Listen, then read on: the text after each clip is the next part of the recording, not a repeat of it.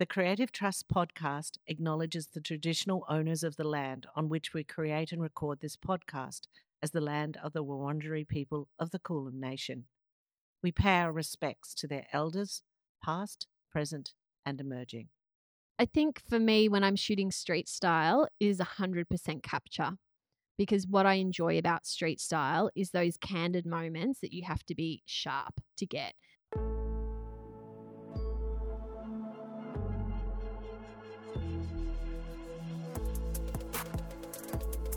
The Creative Trust podcast is an exploration into the minds of some of the world's best creatives. We are endlessly fascinated with the ephemeral and the intangible.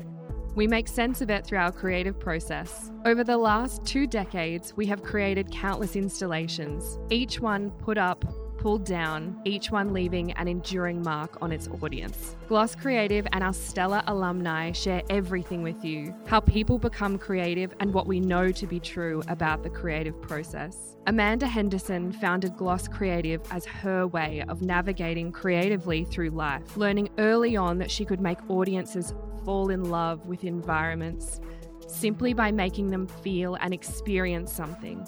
Memories that last long after the physical immersion have gone. It crystallized her long-held belief that your business plan is to harness your unbridled creative force. And creative renewal is your most important weapon over time. Welcome to the Creative Trust. We do a lot of talking in our office about the undefinable. I've got Danielle Castano here with me today, and I think that's kind of a good word to describe her talents. She is so multi-layered in everything she does, and she will probably almost have to help me. I think I've got lots of words throughout my questions for her today. But first and foremost, I met Dan through my work in the fashion runways at Maya, and you were pretty much the digital director there. So you were very much in the early days of everything. And then since then, you have gone on, obviously, to create your own empire, let's call it, where you're a creative director, fashion photographer, content creator, foodie, and beauty junkie, to name a few. I hope that's an accurate description. So welcome and thank you so much for coming on the podcast today. I can't wait to have a discussion with you. Oh, thank you so much. I'm so excited to be here. Yeah. It's going to be good. Pretty happy about it all. Thank you. We've got Bread Club cookies already cracked out. I've already had one. Well on my way to the next one. So we're all fired up to talk about you and your career. So the first question obviously is, how did you get creative? I was thinking really hard about this actually and trying to work out where it came from. And I actually had a really brief chat with my mum on the way here. My creativity, I think, if I look at my two parents, definitely came from my mum. Okay. She's incredibly crafty, even to this day. She has a whole bedroom at her house that is her craft room. And she does everything you can imagine, from patchwork to knitting to scrapbooking to, I can't even think of this thing she picked up during lockdown, but you put little crystals on a grid with like kind of needlework, but I don't even know what it is. But the most random crafty things my mum will pick up. Like, she's not like just does this, just does that. So she's a maker. Absolutely. Yeah. She's quite tactile. Like, yeah, I think that's where it definitely came from, because my dad doesn't have that kind of artistic side. But in saying that, my creativity is quite different to hers. I'm not as, I guess, crafty, I would say. I'm much But you more... have a craft. I suppose I do. And I mean, look, you know, that maybe I will get crafty as I get older. Who knows? But I think from her. And she always very much, well, both of my parents really nurtured that. I always had an instinct to be, I always wanted to draw or paint or, you know, Play-Doh I loved when I was little. So I was always doing things with my hands. But I guess it was more visual than anything else that I was always drawn to. Visual things, how things looked, making things look pretty. Been through so many phases of different things that I've loved and been creative in. So I think having a really supportive family that nurtured that and saw that in me even as a little person. I love that. Yeah. And what about when you went to school? Mm. Did you like the creative parts of school? Yeah, Yeah. definitely. Yeah, I was always doing arts, graphics. They were the classes I took in high school, and yeah, so I was definitely more that way inclined than say to your science or your maths subjects or anything like that. And I went to a private school. I feel really lucky that I was sent there and it was great. But in the what was it, late 90s when I was in high school, there's still very much that they did support the arts subjects, but they weren't propelled forward, I would say. That's a story we've Yeah, heard over yeah, and over, isn't it? Yeah. exactly. Not new Yeah. information to anybody. So yeah, they supported it, but they didn't go out of their way. And I think maybe just because they didn't kind of know how to or I why, agree. or the arts is never seen to be the area that you go into to be financially successful. So private schools, I think, maybe reflect that a little bit. Yeah, interesting. Yeah, they didn't stop it or kind of, hold you back at all. We had, I remember my art teacher in year 12 was amazing. He was wonderful, and yeah, they were really, really supportive, but just kept within the boundaries. Yeah, I guess. and how great is it that it's changed? So good. Yeah, Yeah. that And there's pathways. yeah, Yeah. finally. And it's, I think people really underestimate the pathways that can be created for these people who are creative. And we have so many amazing creatives in this country. It's about time that we really started to support them from that early point of school. Definitely. So, yeah. Yeah. Because just from all of our guests, it's a recurring theme and that's what I'm obviously fascinated about, is that their childhood and their education really did contribute, even if it was in a quite chaotic or crazy way, like patching things together like we all did. It did have an effect and a lasting effect as Yeah, well. definitely. Another thing that we talk about too is organization. Often creative people are also pretty well organized. I don't buy into the story of creatives being also hopeless at organization. Have you been organized all your life? Yeah, I'm probably a little bit even OCD with Okay. organization. I'm very organized. I'm very logical. I'm very practical. I'm a Cancer, so I'm like a bit of a typical Cancer, like a bit of a crab. Some people would say can have a hard outer shell, big soft gooey inner, right? And I say that because my organization can sometimes be quite rigid, I think, but yes, very organized, because if I can't, I don't know. Even if I think about my house, if my house is out of order, like it's messy or things are everywhere, I can't think Yeah. properly. I can't think I feel clearly. that comes from especially if you're a photographer, there's not just capturing, there's archiving and Yes. ordering, for clients. So Yes. if that's not in order, Yeah. it would make your day hell, Oh, I can imagine. So yeah. I think, having interesting, some creatives can work in chaos, some can't. I used to be able to work in chaos. I can't now. I feel sometimes if you have an ordered studio, it means you don't have to think about that and you can let other things into your brain to let you be freer. So I see that sort of OCD in a sense as a bit of freedom. Yeah. So, because there's so much in our brains these days, really, isn't there? Absolutely agree. Could not agree with you more. Yeah. So, was your education, say, from that time, maybe at the end of school or before you went on to study other things, was that helpful to you then? How did that education sort of propel you out for your career? Where did you start? I think at school, the one thing that I would say is great about going to a private school is the networking side of it, Okay. and people you end up knowing through people and who you work with as you kind of progress from school. I went to a public private school, so we very much, I guess, what would you say, middle class or anything like that. We weren't wealthy, so my parents had to put a lot of money aside to send me to a private school. And there's a big difference from coming from a family like that to going to a school where you're surrounded by people who are of significant wealth.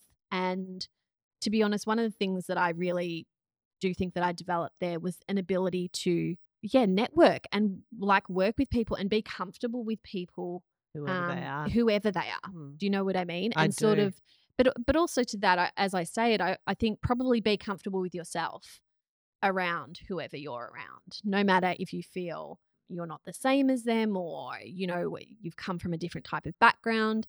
That's something that's, stuck with me quite a bit. And I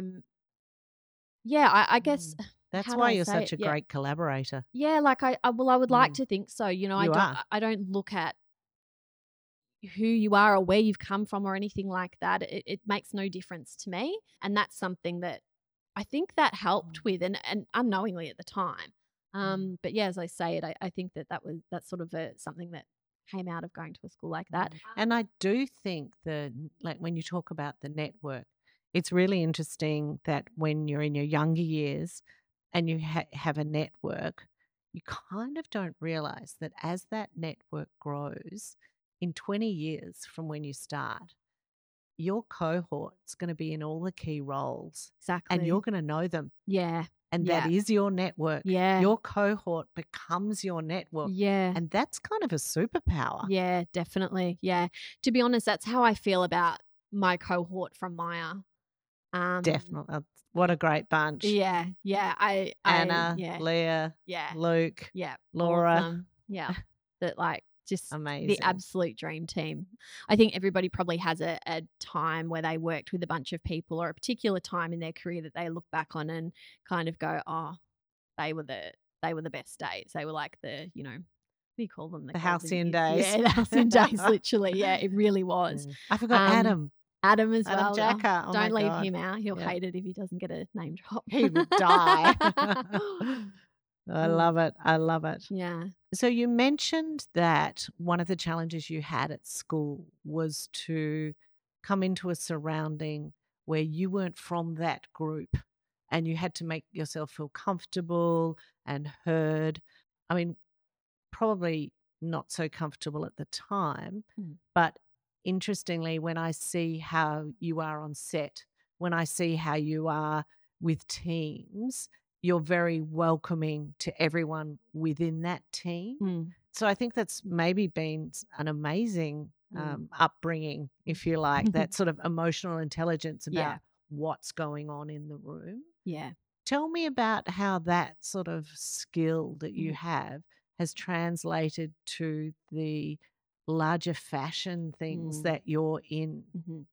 I think that's probably, if I was to say one of my superpowers, I would say that would be one of them, is potentially my social skill. I'm naturally a very social person. I'm happy to sit and have a chat and a laugh with everyone. I want to get to know anyone. As I said earlier, it doesn't matter who you are, it doesn't matter what role you are on set, whether you're working with me as an assistant or whether you're a huge international talent that happens to be there. I think that everybody should be treated exactly the same. And that's how I approach everything. And I think, to be honest, in my career, a lot of the work that I currently get and a lot of my clients who do continue to work with me, I think a lot of it comes down to that, is because hopefully I'm a nice, easy and pleasant person to work with. As well as brilliant. Happy days. Thank you. Thank you. But I really do feel that, just as much as say what I can take or shoot with a camera, what I do bring is hopefully a really great, easygoing energy that's also professional as well. People like to work with people who are easy and they enjoy their company. And, when you're on a long day or a long shoot or something, it makes it feel that much longer if there's someone there who's quite difficult or kind of hard to work with. So for me personally, it's not something I have to try and do either. Again, just being naturally social and just a nice person, I think. It's kind of basics. Like it's not hard. But in saying that, it's surprising how many people you do come across, particularly in the fashion industry, who do lack those basics. And, I can say that obviously we've worked with a lot of PR people over the years. And I think when you talk about PR is your everyday, So I do feel like your PR is this emotional intelligence to assert that you display every day, which sort of is part of who you are and your brand as such. Yeah, definitely. I think around that as well is I'm always hyper aware of what's going on around me. I'm also hyper aware of how whatever I'm doing or however I'm behaving can impact on those around me. And as the photographer on set, you're often kind of given this role. Well, not given the role, you just kind of take it on as some sort of a leader, and you can really set the tone. So if I'm to walk into a shoot and I might have had a really shitty morning and I might be in a foul mood, that is going to roll on to the assistant, to the hair and makeup artist, to the talent, and everyone's just going to feel that tension, because you know what it's like when you go into a job or you do anything and there's somebody there whose energy is really hard to get past, and it's kind of seeding through the room. So I'm hyper aware of being not that person.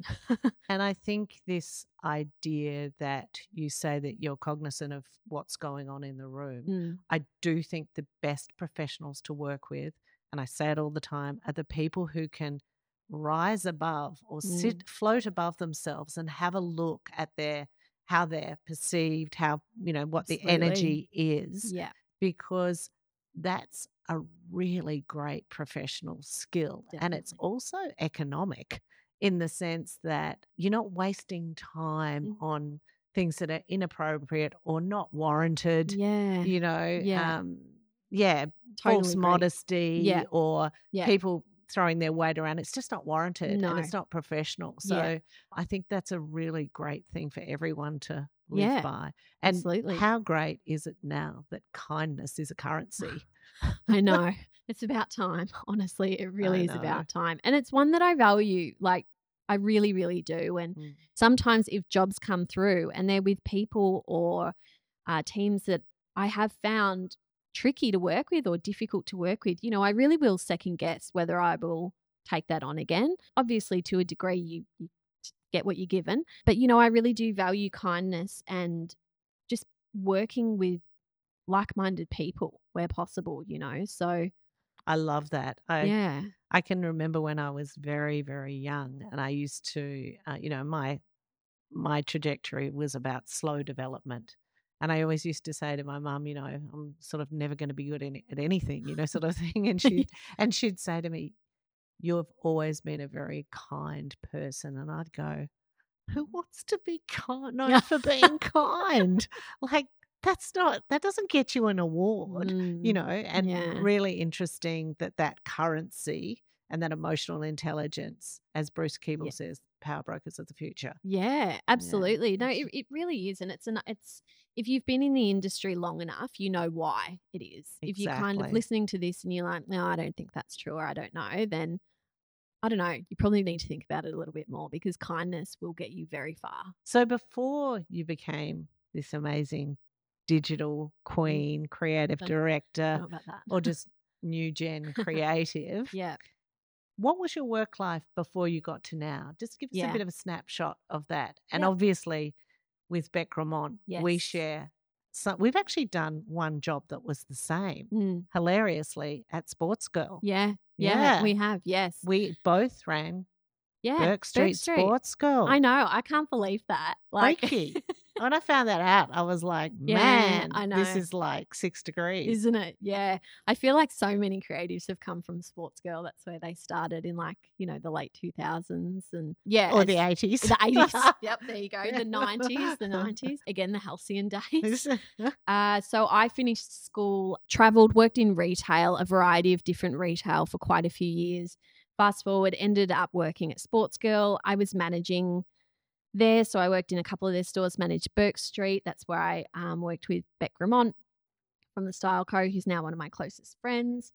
And Sports Girl is such a great platform to, I guess, come off of, because it is everything that I think a lot of us in this industry love about the industry. It was at the forefront of fashion. It was incredibly supportive place to work as a professional. I still attribute a lot of what I know as a people person, as a communicator, as a leader, as a manager, to the training that I received at Sports Girl. They were just incredible at really upskilling you and giving you all the tools you needed to be able to work really effectively with everyone in your team. So from Sports Girl, I went back and finished my degree. I took a big gap, I think it's about an 8 or a 10-year gap between starting and finishing my degree. But I ended up finishing my degree and while I was working at Sports Girl, and a good friend of mine was working in Myer at the time, and she was actually the digital creative director there, Chrissy Del Tio. And she said to me, you should come and do, some work with us. And I said, well, for my degree, I actually need to do 4 weeks. So what degree did you do? So my degree was it's called interactive media, Bachelor of Arts interactive media. So it was kind of a bit of everything, a little bit of design, a little bit of photography, a little bit of, it even had a social media component at the time. And I think back on it, and it's so outdated now, like completely and utterly outdated. But yeah, it was kind of one of those degrees, kind of, I don't know, I guess like an arts degree where it a little bit of everything, but doesn't wholly specialize in one thing. So it kind of let you go whichever direction you like. Perfect for you. Yeah, it As it literally turns was. out. Yes, as it turns out. And the future. Yeah. And yeah, I interned with her at Myer for 4 weeks. And at the same time, they were actually developing their blog that they were about to be launching, and they needed somebody to come in and look after and run their blog and work with their social media manager. And, having, I guess, it was almost like for them a trial with me being able to do my internship there. So, and I applied for it and I was successful. So that's how I started with Myer and slowly moved within that team and ended up being social media manager. So, I worked with and under Anna Delaney, who we both know and love. She was an incredible marketing mind. So she was, I think, really good at honing my creativity, but also balancing it with a commercial sensibility. And that is also something that I hold very close as one of my important skill sets, I think. Well, that's how the money's made. Isn't it? Yeah, at the It's end of the really day. good. Yeah. So describe what you did in that role. So we launched the blog with Myer, which at the time was very much the purpose of to drive SEO through to the website. So that was all about creating, journals, blog entries, and that was coming up with content ideas, creating that actual content, often photographing it because, at the time they were still very much just creating catalog content really. And, catalog content, as everybody now knows, does not work on social media. It can be used on there, but it doesn't perform well because it's not built for purpose. And so we were kind of working on different ways of creating interesting and fun and engaging content that kind of really brought the brand and the ambassadors to life. And that would then be pushed out through our social channels as well.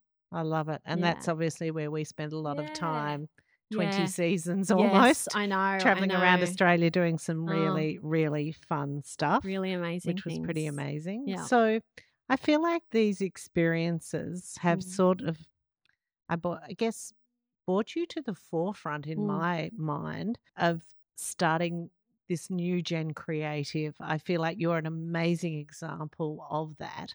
So could you describe for everyone in your words, what your best platform is now? What's your platform?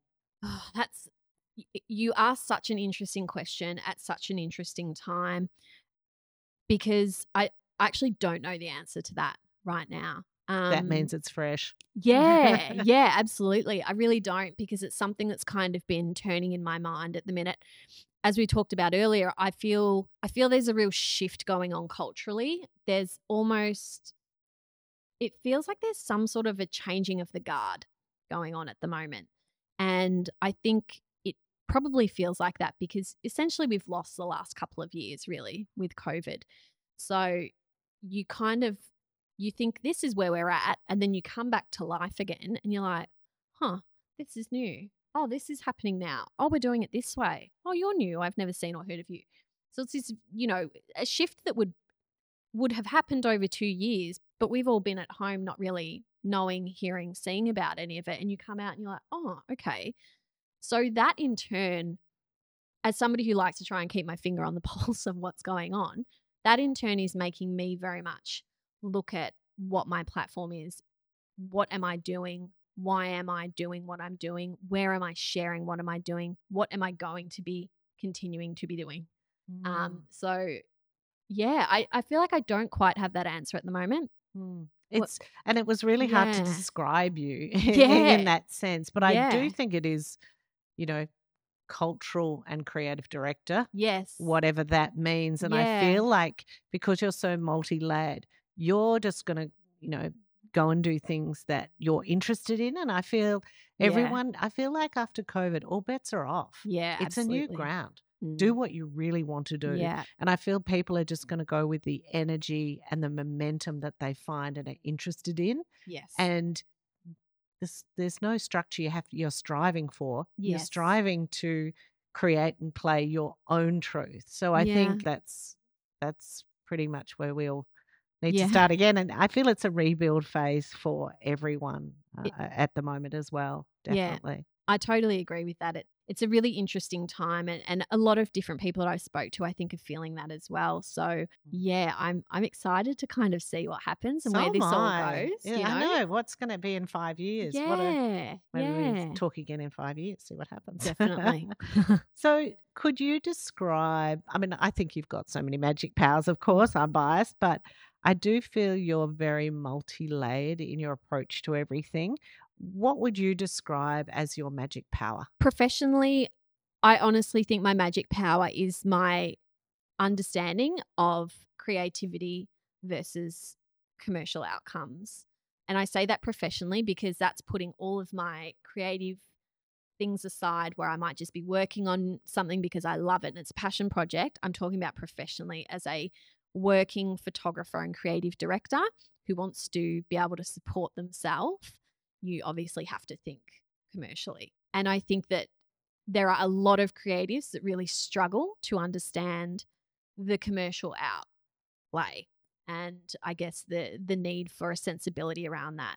And that's something that I was very much taught through Maya. I'll never forget the kind of, the general rule of thumb that was like 80% of your budget should be on amplifying, 20% should be on creating. So if you've got $100, you should be spending $20 on making something, a photo, and then $80 advertising that photo. And again, it's a very traditional advertising mentality. I'm writing that down now.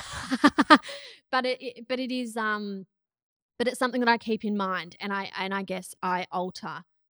One of the brands that I work with is Lana Wilkinson's shoe brand, and I do creative direction for her. And, when we talk about different things and, as a creative, she's like me, she's like, let's do this and, go somewhere amazing. I'm like, yes, I would love that. But let's think about, is that the best financial spend? And she's like, yep, absolutely. So I'm very sensible in that way because I don't like advising somebody to, as much as I would like to say, yeah, next shoot, it's going to be on the Greek islands. We're all going 3 weeks. We're going to get an amazing model, I do feel our industry has really focused in on the value and the outcomes that they get for their spends now. Yeah. I do feel, I think that, like, you're right. In bigger organizations, there's actually a laser light focus on absolutely outcome. Yeah. And the dollars that you would allocate to that outcome. Yes. And it's not just it's not done in a mean way. It's like it's in a really thoughtful way. Yeah. Like you say, how are we going to amplify this beautiful message we've got?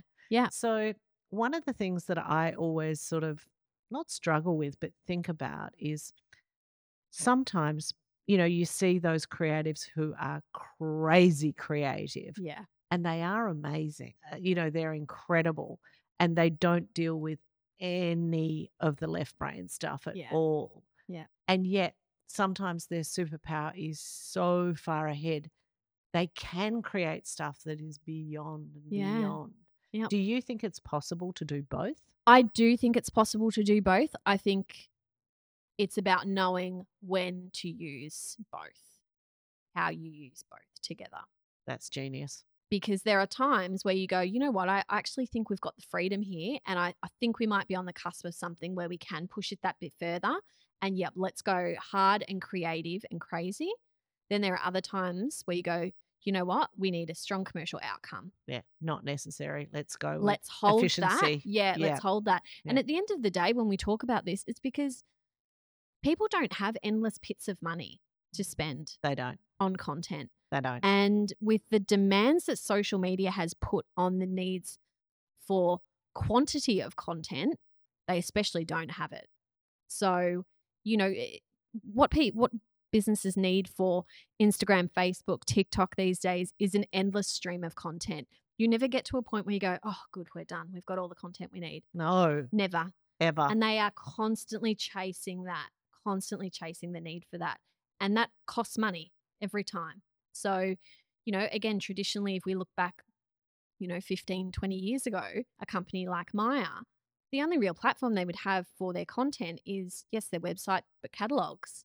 They didn't need to put new images out every single day, multiple times a day on multiple different platforms. You think about the cost of every image, every photo shoot, every video. I wonder, now with people like yourselves who can attach themselves to bigger businesses like a Creative Cell, I think that is driven part of this influencer in a sense, Absolutely. or content creator, Yes. because they need to feed that. Totally. Yeah. Definitely. It's look, social media is this beast, absolute beast of a machine. And I could talk for hours about it. Having worked in it, it's got some great outcomes, got lots of not great outcomes. The way that it's really impacted business is insane. It's been incredible for a small business, who have been able to completely propel themselves. Democratized. Yeah, absolutely. Thought. Totally. In every single way. Yeah. So many people, a lot of my work I would put down to Instagram. When I first started, I was working with influencers, and, that's how I kind of caught that wave at the time. So, I was very lucky. But as we talk, I was at Fashion Week last week. It's like Instagram, I think, has been dying a slow death for a couple of years now. And it's just the way of the world. It's just what's happening. But there's always another one ready to come up and take its place. Definitely. TikTok is there banging at the door. At the door, absolutely. So if you're not there, like, you're going to get left behind. Absolutely.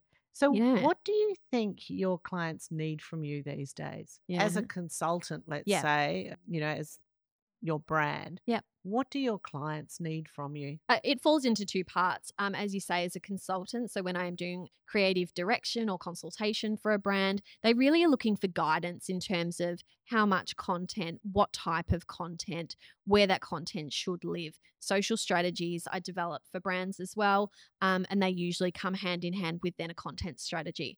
I like to think of it that a social media strategy is building the framework of your house. A content strategy is furnishing your house, what is actually going inside that.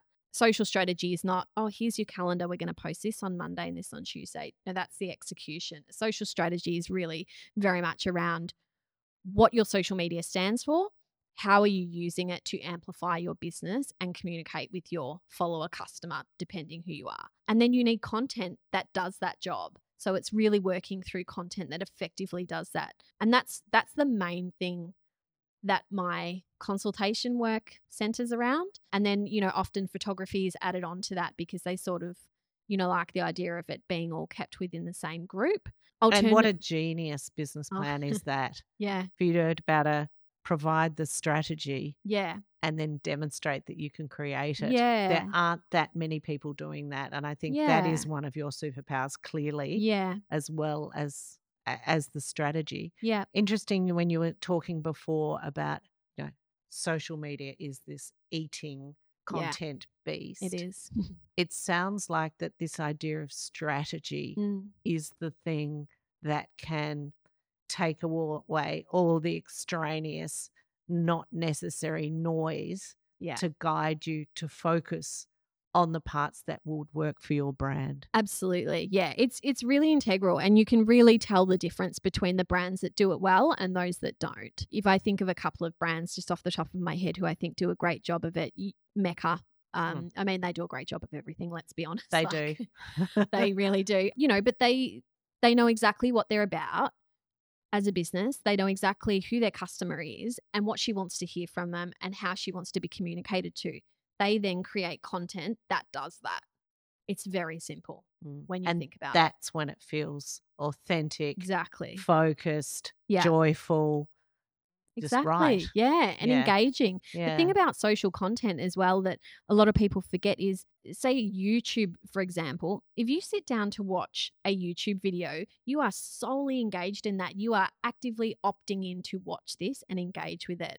So if you then come in from the commercial side and think about advertising in that, that's far more effective that way than advertising, an ad on TV or something like that. Because most people, we're all attuned to just tune out when the ads come on. Totally. Now. So social media it's so good for engaging a community, and it's what I really focus on is how we do that. How do we make sure that what we're showing them and talking to them about is what they actually want to see and not just crap?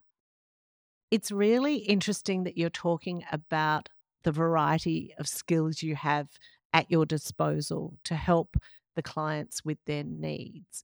And I'm seeing, that sometimes you can go from the creative vision to the delivery. Talk to me how about that's working in your business now. Yep. Well, I basically offer end-to-end content creation, let's call it like that. And that might be the initial creating a strategy. It might just be creating the idea, the mood, the actual creative concept for a shoot or for a campaign or for whatever it might be. From then, I also offer the production element as well. So if the client wants, I can then organize the talent, suggest hair and makeup, book the location, organize catering, all of that sort of stuff. The actual logistics, I can offer that as part of it as well. Right through to then, and often with my consultation work, I'm not the right photographer for it. I'm not the right person. So I don't always necessarily attach myself to a project. I only do that if it's the right fit for them and for myself. Often, there will be times where I'll research other photographers or the right people to get or a video crew or whoever it might be. And that's part of the production side. So that's pulling everything together prior to the shoot and then actually executing the shoot on the day, whether I'm in the photography role or the actual art directing, creative directing role. And then post-production as well. So picking up all the imagery and working out exactly how it's going to be rolled out. That's another area that I offer clients too. So it's kind of going, right, that image will go on that homepage. That image will, be the front page for the reel or whatever it might be, and basically how that content's going to be used. So I offer full end-to-end, I guess, production elements for any sort of content creation. Brilliant. And that is so efficient for your clients as well, Yeah. because you can pull on all of that knowledge and just that happens kind of effortlessly and seamlessly if you have those skills. So that's incredible. Yeah, definitely. Yeah. We're at the part where I'm really interested, and I know now, just after listening to you for the last little while, we're going to delve into the fashion photography. Yep. When did you pick up a camera? Oh, okay. This is a funny story. So it was at the time L'Oreal Fashion Festival, and it was when the festival was down at Peninsula at Docklands. And I remember I was at Sports Girl at the time. I always loved street style photography, which was sort of a newish thing at the time. And I thought, oh, I'm just going to go. I'm going to take my camera. I had a little Olympus point and shoot digital camera. It was, like this big.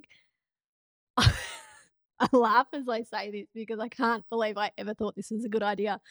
But I went there with my little camera and ready to take on the world. Ready to take all these amazing photos. And as soon as I got there, I got too scared to do anything. And I panicked and I took one photo and I was honestly probably about 50 meters away from the venue. And I remember being, oh, no, I'm just going to go. And I was too nervous. And I saw Nicole Warren there at a distance, and that's who I took my distance photo of. And she's about this big in the frame because I'm that far away. And yeah, that was the very first time that I guess the fashion sense, picked up a camera. So what happened then? Tell more. I went home and I thought, right, well, that was a disaster. That didn't work out well, did it? No. And I thought, right, you look a bit weird with a point and shoot. If you're going to do this, you need an actual camera. So I decided to skill up. Yeah, basically. Get some kit. Yeah, I thought, right, let's try a bit of, all the gear, no idea mentality. And at least that way, fake it till you make it. So I did. I picked up, I think it was a Canon 700D was my first camera. And I took that and I practiced at home with it first. Practiced at home, plenty of photos of, my dog and plants around the house. And yeah, from there, I remember the next fashion festival came up. And I went there and I took photos of a girl who I now know very well. Her name's Nikki Pash. And one of the photos I took of her was her walking past Town Hall. And she was wearing this amazing leather fringed skirt. And the shot was just of her waist down because as she was stepping, the skirt just looked amazing the way the fringing kind of caught the wind. And I took this shot and I sent them to her and she loved it and shared it. And that photo, it at the time performed so well on social media. She was like, oh my God, this is amazing. And she was a blogger at the time. So she said, oh, we should do some photos together. I'll pay you. And to be honest, Great. it started there really. And yeah, that's sort of, I guess, at the same time that was happening, I decided to go up to Sydney Fashion Week. That's where I took an actual camera and took actual photos. And I think my first one, I was trying to think of this last week. I think my first time there was 2012 or 2013. And yeah, that was incredible. That's where I shot, street style, I guess, on a larger scale for the first time. And yeah, kind of haven't looked back ever since. It's sort of just grown from there. So, how did you get all the knowledge you needed about the camera? Yeah. Self-taught, totally self-taught in every way. I love that. Tell me, Oh. give me more on that. Well, it's funny because I think in a lot of ways it is good because there are a lot of technicalities around being a photographer, and there are a lot of traditional photographers who get so obsessed with these technicalities. Oh, but what setting? Oh, but what about this? And it doesn't matter. None of your settings matter. If your photo is good, that's all that matters. It doesn't matter what camera you have. You could use your iPhone. You could use the top of the range Fuji. It doesn't matter what you have. What matters is, can you take a good photo? Can you look through the lens and put together a good image? I love that. That is music to my ears. We talk here a lot about being, I guess, unqualified. Yeah. And our answer, and over the last couple of months, I'm starting to recouch that perspective or reevaluate that perspective as self-taught. Yeah. What could be more valuable? Yeah. Because people who are self-taught are driven by themselves, not by a lecturer or a teacher, to discover what they need to discover in order to operate. So under once again, the guise of life qualifies you from Francesca. I always quote it. I'm really loving a lot of creatives are self-taught. Yeah. And I think, as you say, it's the result that clearly is coming in, and your work's getting sharper and richer with every year that goes past. Yeah. I think it's absolutely incredible. Thank you. I'm interested with street style photography. Yep. In a sense, there's this sort of, from an outsider's point of view, there's this sense that you're capturing, the people as they come. You're seeing what's there. But at the same time, when you look at different street style photographers, they all have their creative signature. So, they create as well. So I'm really interested to know, how much do you approach with a capture mindset to start with, or a create mindset? When you're taking that, and you can see you're in flow when you're doing it. It's like it's just part of you. Describe, I guess this is a bit of your creative process, but describe this capture and create aspect. I think for me, when I'm shooting street style, it is 100% capture, because what I enjoy about street style is those candid moments that you have to be sharp to get. As I said, that example about Nikki's skirt, I saw her walking and I saw her skirt and I went, oh, that looks great. It is about going, oh, that's a quick moment, or I love how her jacket's falling, or she looks so beautiful the way that her bag is swinging when she walks, or whatever it might be. So street style is very much about capture that moment and being fast and able to capture that moment you're trying to get as well. In terms of create, I don't think that I go into street style photography with that much of. It's more maybe when you do editorial. Absolutely. Yep. Yeah. It's when you have more planning and more, timing, and you have almost more control, because that is what allows you to create. I like to think as a street style photographer, I'm a bystander that just happens to be there at the right moment, that something looks beautiful and garment looks amazing, or a person it's like looks you're beautiful. our eyes. If you can't get on a plane to Sydney, I always just go and see what you've got. And then I kind of know. And the same at Flemington as well, at the marquees. I just look at your feed and then I know what's been going on. Yeah, absolutely. That's kind of the idea, because I guess I started doing it because I, like you, loved looking at it. I loved seeing how people were wearing things and what they were doing. And, at the time when it kind of first started, that was the only really way you could do it. I mean, now you've got everybody's multiple social channels to see how people are wearing clothes. You're never short of that. But there's something still really beautiful about a great street style image. And I Yeah, feel social media has fueled that because, definitely. social media is fast, Mm, and that sometimes at shows, I remember, I mean, street style's been obviously around for a while, mm. but it became, Jahan had come into the office and she'd go, actually, I think the fashion's way better coming to the shows than in the Yeah, shows, yeah, especially obviously in Europe. But yeah, as well, I feel like because it was authentic and it was everyday when I say everyday people, yeah, yeah, people who were interested in yeah, fashion, they were putting it together and styling it up and absolutely. showing it off. Yeah. And I think, I don't think that's changed. I think Mm. street style is going to be here for a while. What do you think? I think it will always be there. I do think it's changed. And it's changed in the sense of who is actually going to the shows now. At in the Who early is going to the shows? Yeah, well, it's a very different type of person. I mean, if I look at last week in Sydney for, Afterpay Australia Fashion Week, it was a much younger crowd. The week has been much more commercialized than what it used to be, say 5 or 10 years ago, when it was very much an industry only event. So the only people who were invited to shows were buyers, were stylists, were magazine editors. And that makes sense because that's their job at the time. So, no issues there. These days, there are a lot more influencers, particularly TikTokers were everywhere last week. I could not believe how many there were. And, a lot of people have strong opinions about that. I don't, because at the end of the day, that's how people are consuming fashion content these days. They are following these people.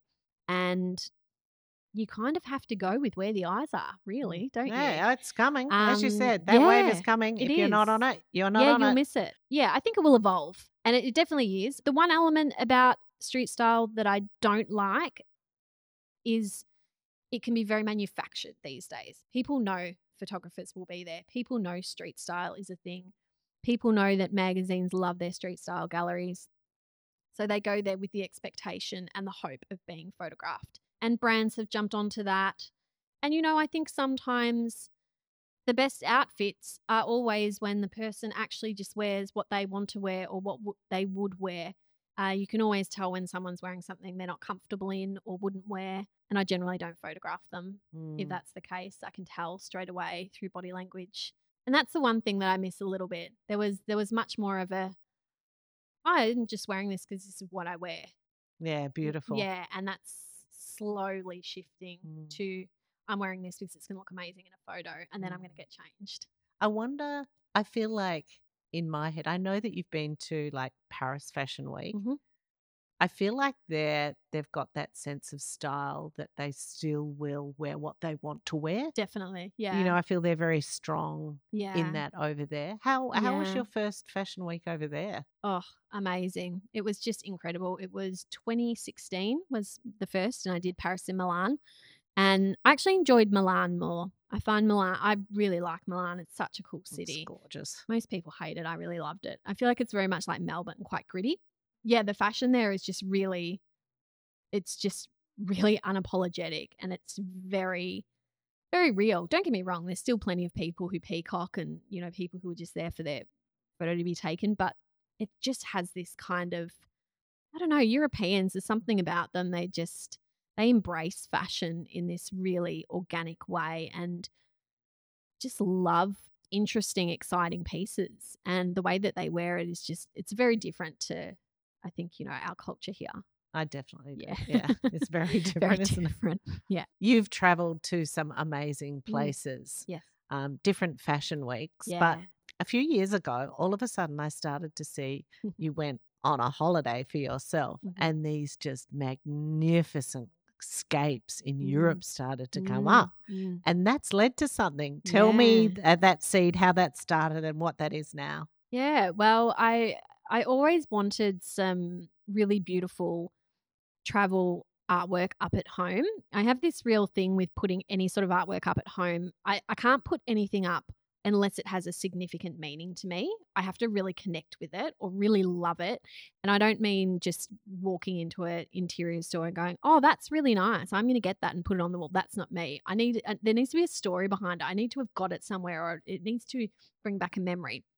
So in that search, I kind of thought, you know what, when we go on this trip, we were going to Italy for one of my good friend's weddings, that I'm just going to take some photos and see if I can get some beautiful shots, to put up at home, because that would be great. And, when people come over and they might go, oh, that's beautiful, I'll go, oh, yeah, I shot that when we went da-da-da. I like the idea that there's a story behind that art or the talking pieces in my home. And, yeah, so I basically did while we were there. We went to Positano, Capri. Where else did I shoot? Rome, Venice. Yeah, I think that was it on that trip. But, yeah, I ended up thinking, oh, maybe I should try and sell some of these. I wonder if anyone else would want, images like this. And I know there are other photographers out there who, sell those types of shots too. So it's not as though I was coming out and rebuilding the wheel or anything like that. But I thought I'll just put them out there and, see if anybody wants to buy them. And yeah, they have, which has been really lovely and kind of crazy when I think about it now. But yeah, so I sell prints on my website from, I've got a French series and an Italian series. That year, we went to south of France and Paris, where I shot the French series, and that was all pre-pandemic. So yeah, I do sell those prints, and they're kind of very close to my heart. Isn't that great that you knew how to set up a shop online as well? Oh, yeah. Like that you have that background. Yes. So was that easy? That was a creative pursuit that turned into a little bit of an entrepreneurial moment for you. I suppose so, yeah. To monetize it. Yeah. Well, yeah, and that was never, and even now, like, I don't make there is a barely no profit margin on these prints, like hardly anything. So, for me, they're more about just sharing some beautiful images and hoping someone else might like them. But yeah, setting up the website and the e-commerce side of it, that was actually really easy due to my degree and having had my blog since, early 2010, I think it was. Like I'm very comfortable with like kind of the back end of websites and things like that. And these days with sites like Shopify and Squarespace, it's so easy to do. Like literally anyone can do it these days. So I love it. Yeah. I love it. You've got so many threads that we need to cover. So under the guise of the shape of your day, I look at your Insta and I see you in every day. You're out in Melbourne loving it. Yeah. There are a couple of things about what you do. Yep. I want to know when you do them. So the first thing is you are one hell of a foodie. If Zara and I, or we want to go out, we just screenshot off your Insta. So we've got the next new place to go to. It's like super handy.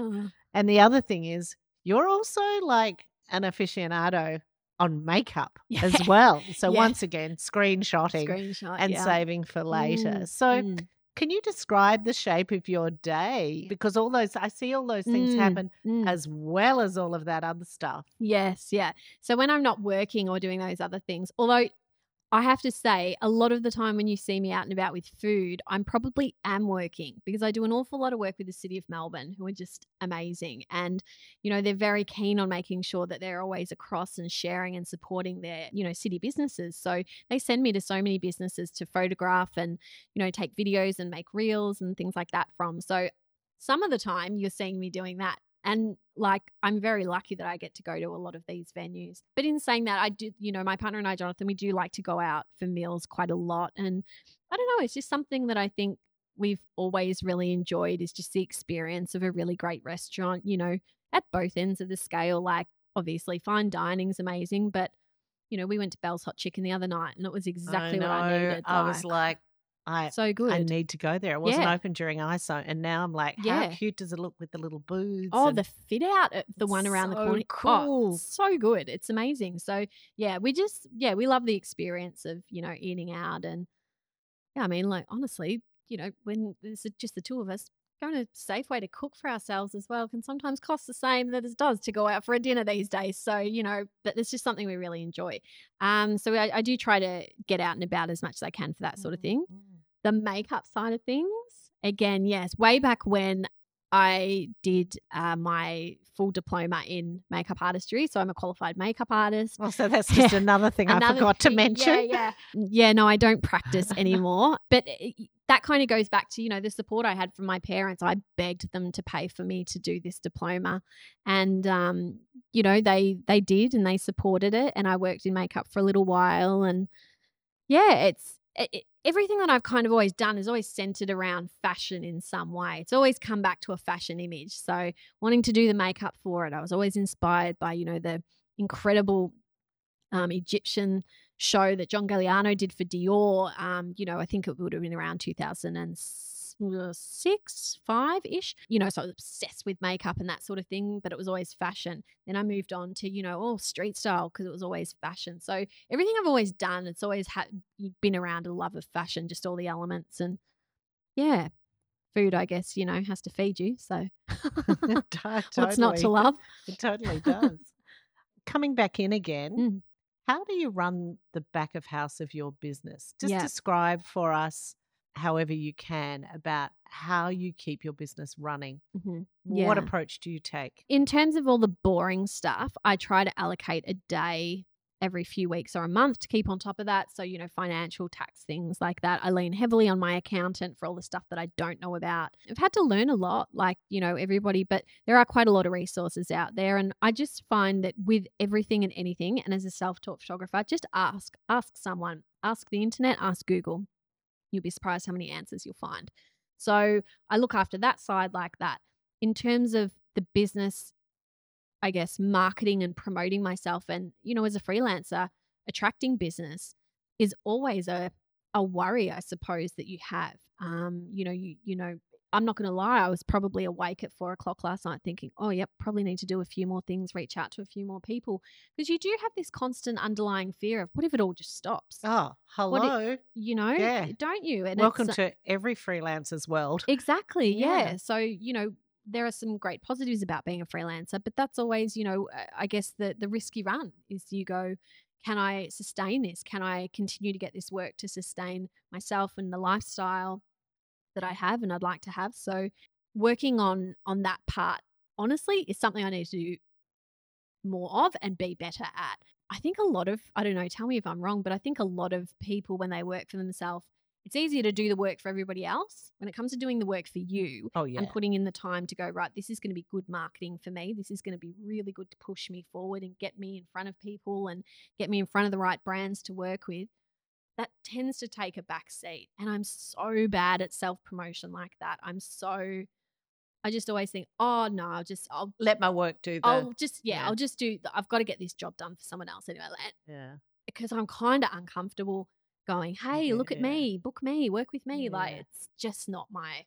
It is hard, isn't it? But I do think with social media and the democratization of expression, that you can just put yourself out there in a way. And I do think that founders are interesting to people.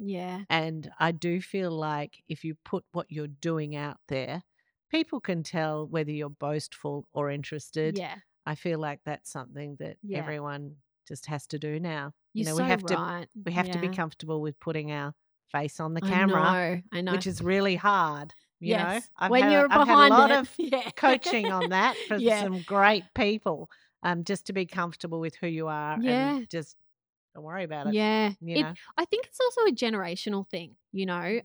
If I look at like last week at Fashion Week, like I was talking about these young TikTokers at Fashion Week, they are so comfortable in front of a camera and so fine with putting images and videos of themselves up. And I think that's amazing, because I look at, you know, I guess a generation of people like us that didn't grow up with the phone in our hands when we were younger. There's still that little sneaking suspicion there. Are you being narcissistic? You're full of yourself. You're this or you're that. And it's not actually the case. It's just basically a platform and how people are sharing and communicating these days. But it's a weird balance when you're not used to it and you haven't grown up with it. So agreed. It's totally. a mind shift, you know? It definitely is. Yeah. And I mean, it's quite refreshing how people are sharing who they are. Yeah, exactly. I think that's great. So I think TikTok, here we all Yeah, I come. know. Can't wait to see yours. I love it. It's going to be fun. It's going to be amazing. I've got a little bit of some quick questions Mm-hmm. for you. What's your favorite camera? Oh, my current camera, which is a Canon EOS R5. Beautiful. Yeah. I love it. Digital or film? Oh, no. Can't decide. Okay. Different things. No, for different things. For both. different things. We both. can have Yeah, we it can has have to both. Be both. Has to Great. be. Fantastic. Yeah. Are you front of house or back of house? Back of house. Yeah. Put a score, another one to back of house. There's most I think we're, I don't know, 15 out of 17 for back. I think the best people are at back of house. Yeah, it's fun back of house. It is fun. It's fun. I love it. Yeah. It's true. It's where the collaboration happens. It's actually where the power sits a bit too. Yeah. If I have to be honest. Yeah. Yep. Because the front wouldn't happen without the back. Yeah. But, really, we've had some really great responses like Ronan Goran from Fabio Angarato. Yeah. He's like, I'm actually really back of house, but I know how to articulate things really well. So I'm always at front of house. So it's really, we get such great responses for that. Yeah. Do you have a quote that you love? One that I kind of stick by and work by is they won't book you for it if they don't see you doing it. And by that, I look at myself and where I came from. When I first started shooting street style and doing fashion photography, it wasn't for anyone. I wasn't being paid for it. I was doing it because I loved it and I was enjoying it and it was passion. And so I was just doing it and putting it out there and sharing it. And then all of a sudden people are like, oh, I like your shots. I want to pay you to do that. I like what you're doing there. I like your approach to that. I want to get you on board and pay you to do that. That's basically how it transitioned from being a passion to a career. And often people go, oh, I see that person getting that job and doing that. And I go, yeah, but you've never done that. So no one knows you can do that. So if you're not doing it and putting it out there, no one knows you can do it. So why wouldn't you? So you have to be doing it if you want to be booked for it. That is absolutely brilliant. You are so inspiring. You have just lifted the room today. Thank you so much for coming. You. And we can't wait to work again soon. Me too. Thank you so much. Thanks, Dan.